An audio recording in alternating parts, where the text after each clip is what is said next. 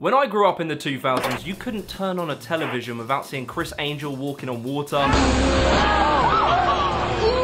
Or Darren Brown making you question your faith in humanity. You can't. Hold on.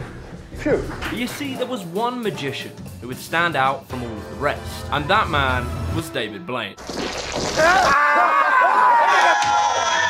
Been buried underwater for a week, spent days encased in an ice block, and now he's balancing on an 80-foot pole. David Blaine's endurance challenges broke world records, earning him fame, money, and superstar status. But you see, all of this hasn't come without a price. We'll find out if there has been any lasting damage to his health. Am I gonna be okay? You're gonna be fine. Absolutely fine. Ever since a young age, David Blaine was obsessed with magic. The time that he entered the world of magic, it was dominated by one main style: stage magicians. You'd have people like Penn and Teller, these very charismatic, zany presenters who do these very elaborate tricks in front of big audiences with super high budgets. But then there was David Blaine. Got this, right? In your hand. Hold on. David wanted to strip back what magic had become. David went out with a cameraman and made a tape of him performing magic on unwitting strangers. Signature pops up. Look in your hand. He presented his tape to a TV network and they instantly fell in love, greenlighting him a $1 million TV special. He's a man without smoke and mirrors, ushering in a new era of magic.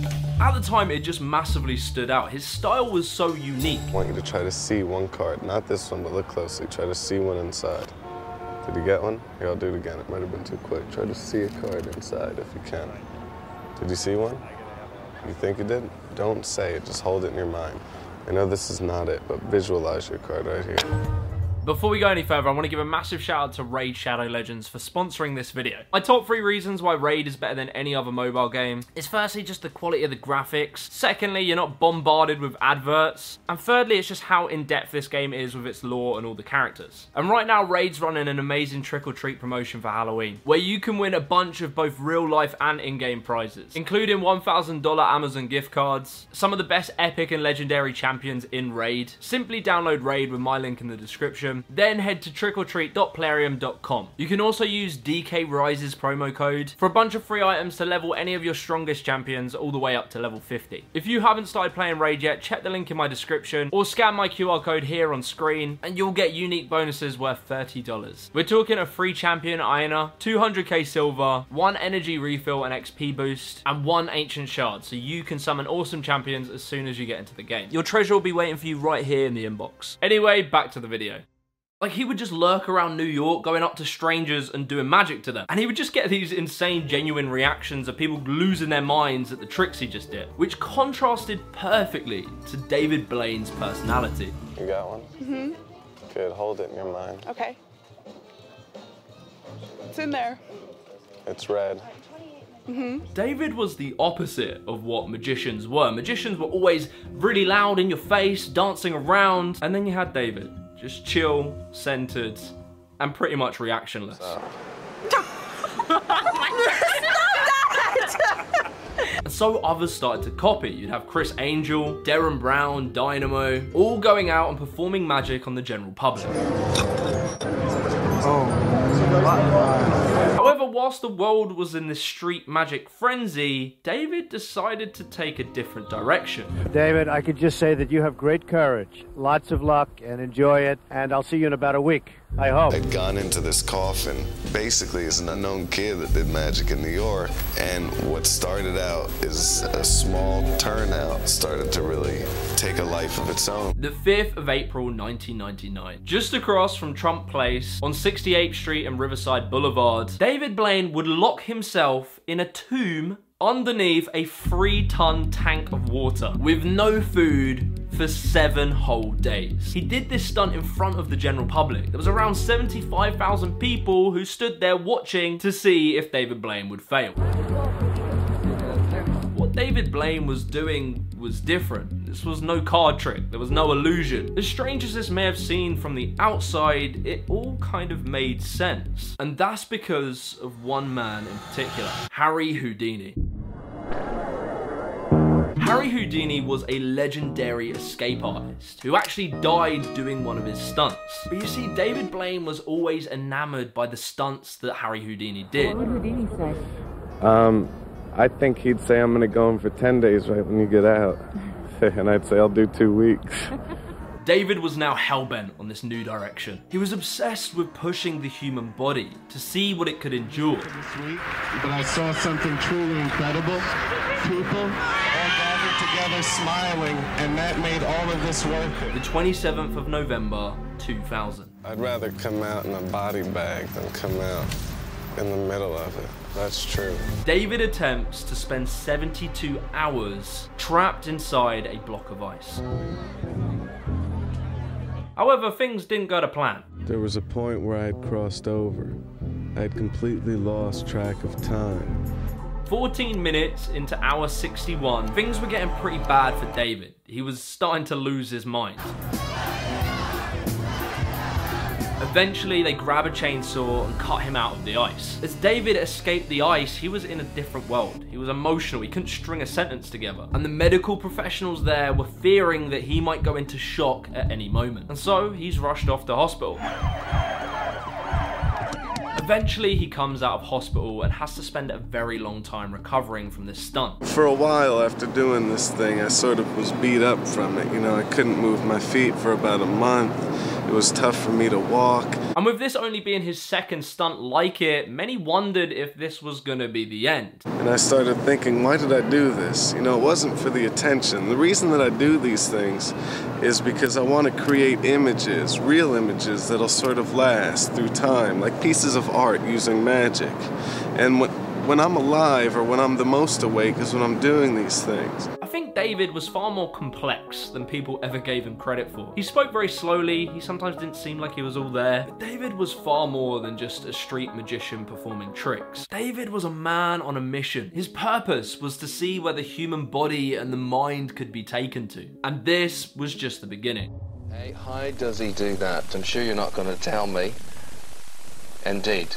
Yes, that's what I said. There was an aura and a mystery that was beginning to grow behind David Blaine's character. Like, who the hell was this weird guy? Leading us to May 22nd, 2002. He's tenacious, I'll give him that much, yo. He's got a lot of drive. With his newest stunt, Vertigo. A crane would lift David Blaine 100 feet in the air, placing him on a 22-inch wide pillar, where he would stand there for 35 hours. There are no safety nets or airbags and no food, water or rest for David Blaine as he clocks up the first night of his latest stunt. David said in the final moments he started having these severe hallucinations, like all of the buildings he was looking at were turning into animals. And so whilst the boy was wigging out, he jumped off the platform onto a 12-foot high pile of cardboard boxes, suffering a mild concussion. From here, the stunts just started to get more and more absurd. He spent 44 days in a glass box in London, where he would only drink water and not eat a single bite of food.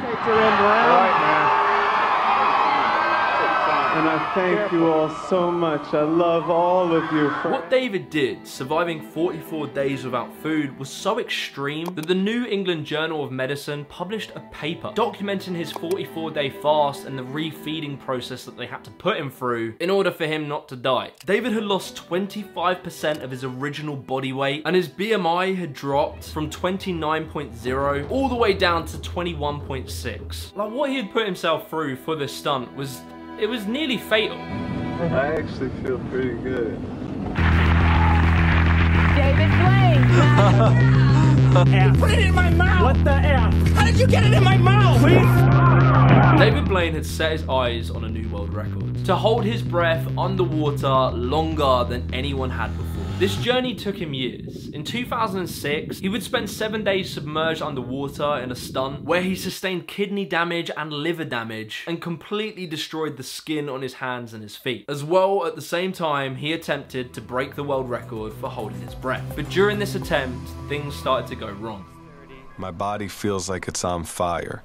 My lungs are begging for air as I desperately fight the urge to breathe. You see, due to the TV producers wanting to make for better television, they made him have to strap his feet into these holders, so he had to kind of tense his muscles to hold him there. And then secondly, they thought, let's put him in some handcuffs. And whilst he's on the brink of passing out, we'll have him try and escape from him, you know, because that'll make better television. Ultimately, what happens is his body starts to go into convulsions, he completely freaks out and actually blacks out underwater. But, you know, at least it was good TV. Come on out, you okay? You okay?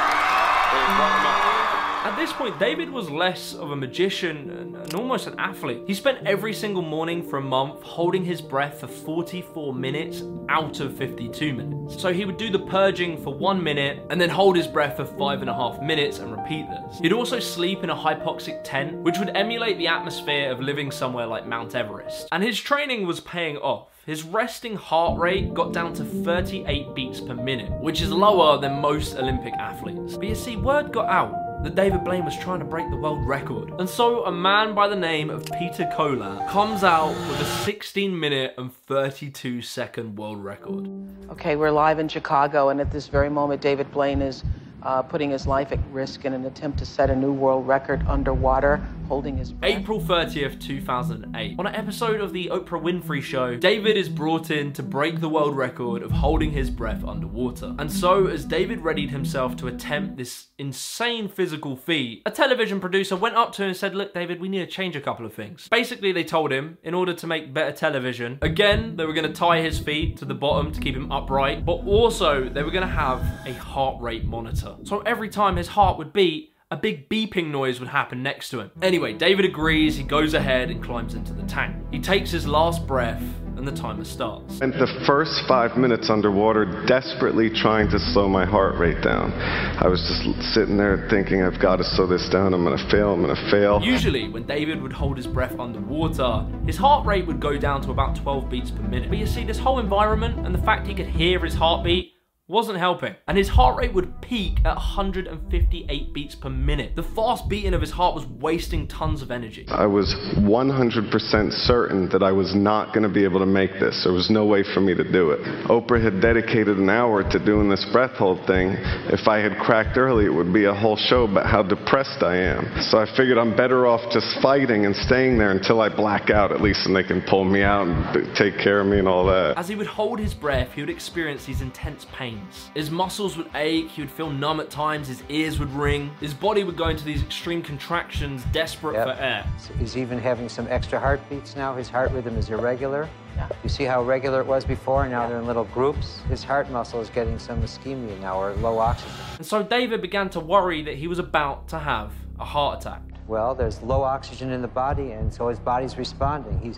He's in a survival mode right now. Coming up.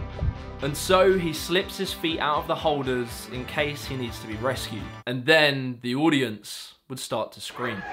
He made it. David had broken the record. He could get out now. But you see, David being David, he decided to keep holding his breath. 17 minutes, 3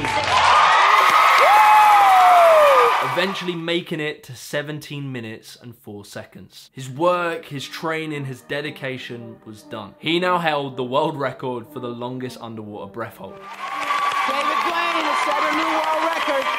The breath hold was easily the most incredible feat that David had done up until this point because it completely blew the minds of the scientific community. They had told him that this should kill a person. But David didn't slow down. His career got more and more crazy. He'd do more big stunts, TV specials, and stage performances. But you see, there was only so much risk a person could take before something would go wrong.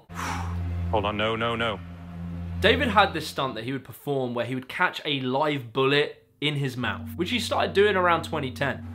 Oh, yes. But it would be in 2018 where he would attempt this stunt again. The gun is fired, the bullet hits the cup, and his mouth guard breaks. And I was sure the bullet went right through my head and I was dead. After this point, David never did that stunt again. He now has a daughter, and I think he's changed his attitude towards these more risky stunts. And that's because this crazy life that David has lived has had a pretty bad toll on his body. Health issues you have today associated with your career? I think metabolism took a hit, probably from all the breath holding. They say short-term memory loss, the unknowns from eating glass, kerosene, these things, probably there's a lot of residual effects that I don't really know about yet. Well, I mean, you have issues today, right? This is totally worn away. All the enamel's gone from the tooth. His nerve is almost exposed. The other thing is there's like a chemical in the glass. So the chemical that they use to make glass, that's also going into your body. So first of all, Houdini died at 52. A bunch of magicians did die at the age of 52, but David Blaine is truly an incredible person. When people tell him things aren't possible, even scientists, it doesn't stop him. If anything, that makes him want to do it more. But the things that David Blaine has done can inspire just anyone to push themselves to be their best and to break through the limiting beliefs that we have of ourselves, proving that you are more capable than you could ever imagine. Practice, it's training and experimenting while pushing through the pain to be the best that I can be, and that's what magic is to me, so thank you.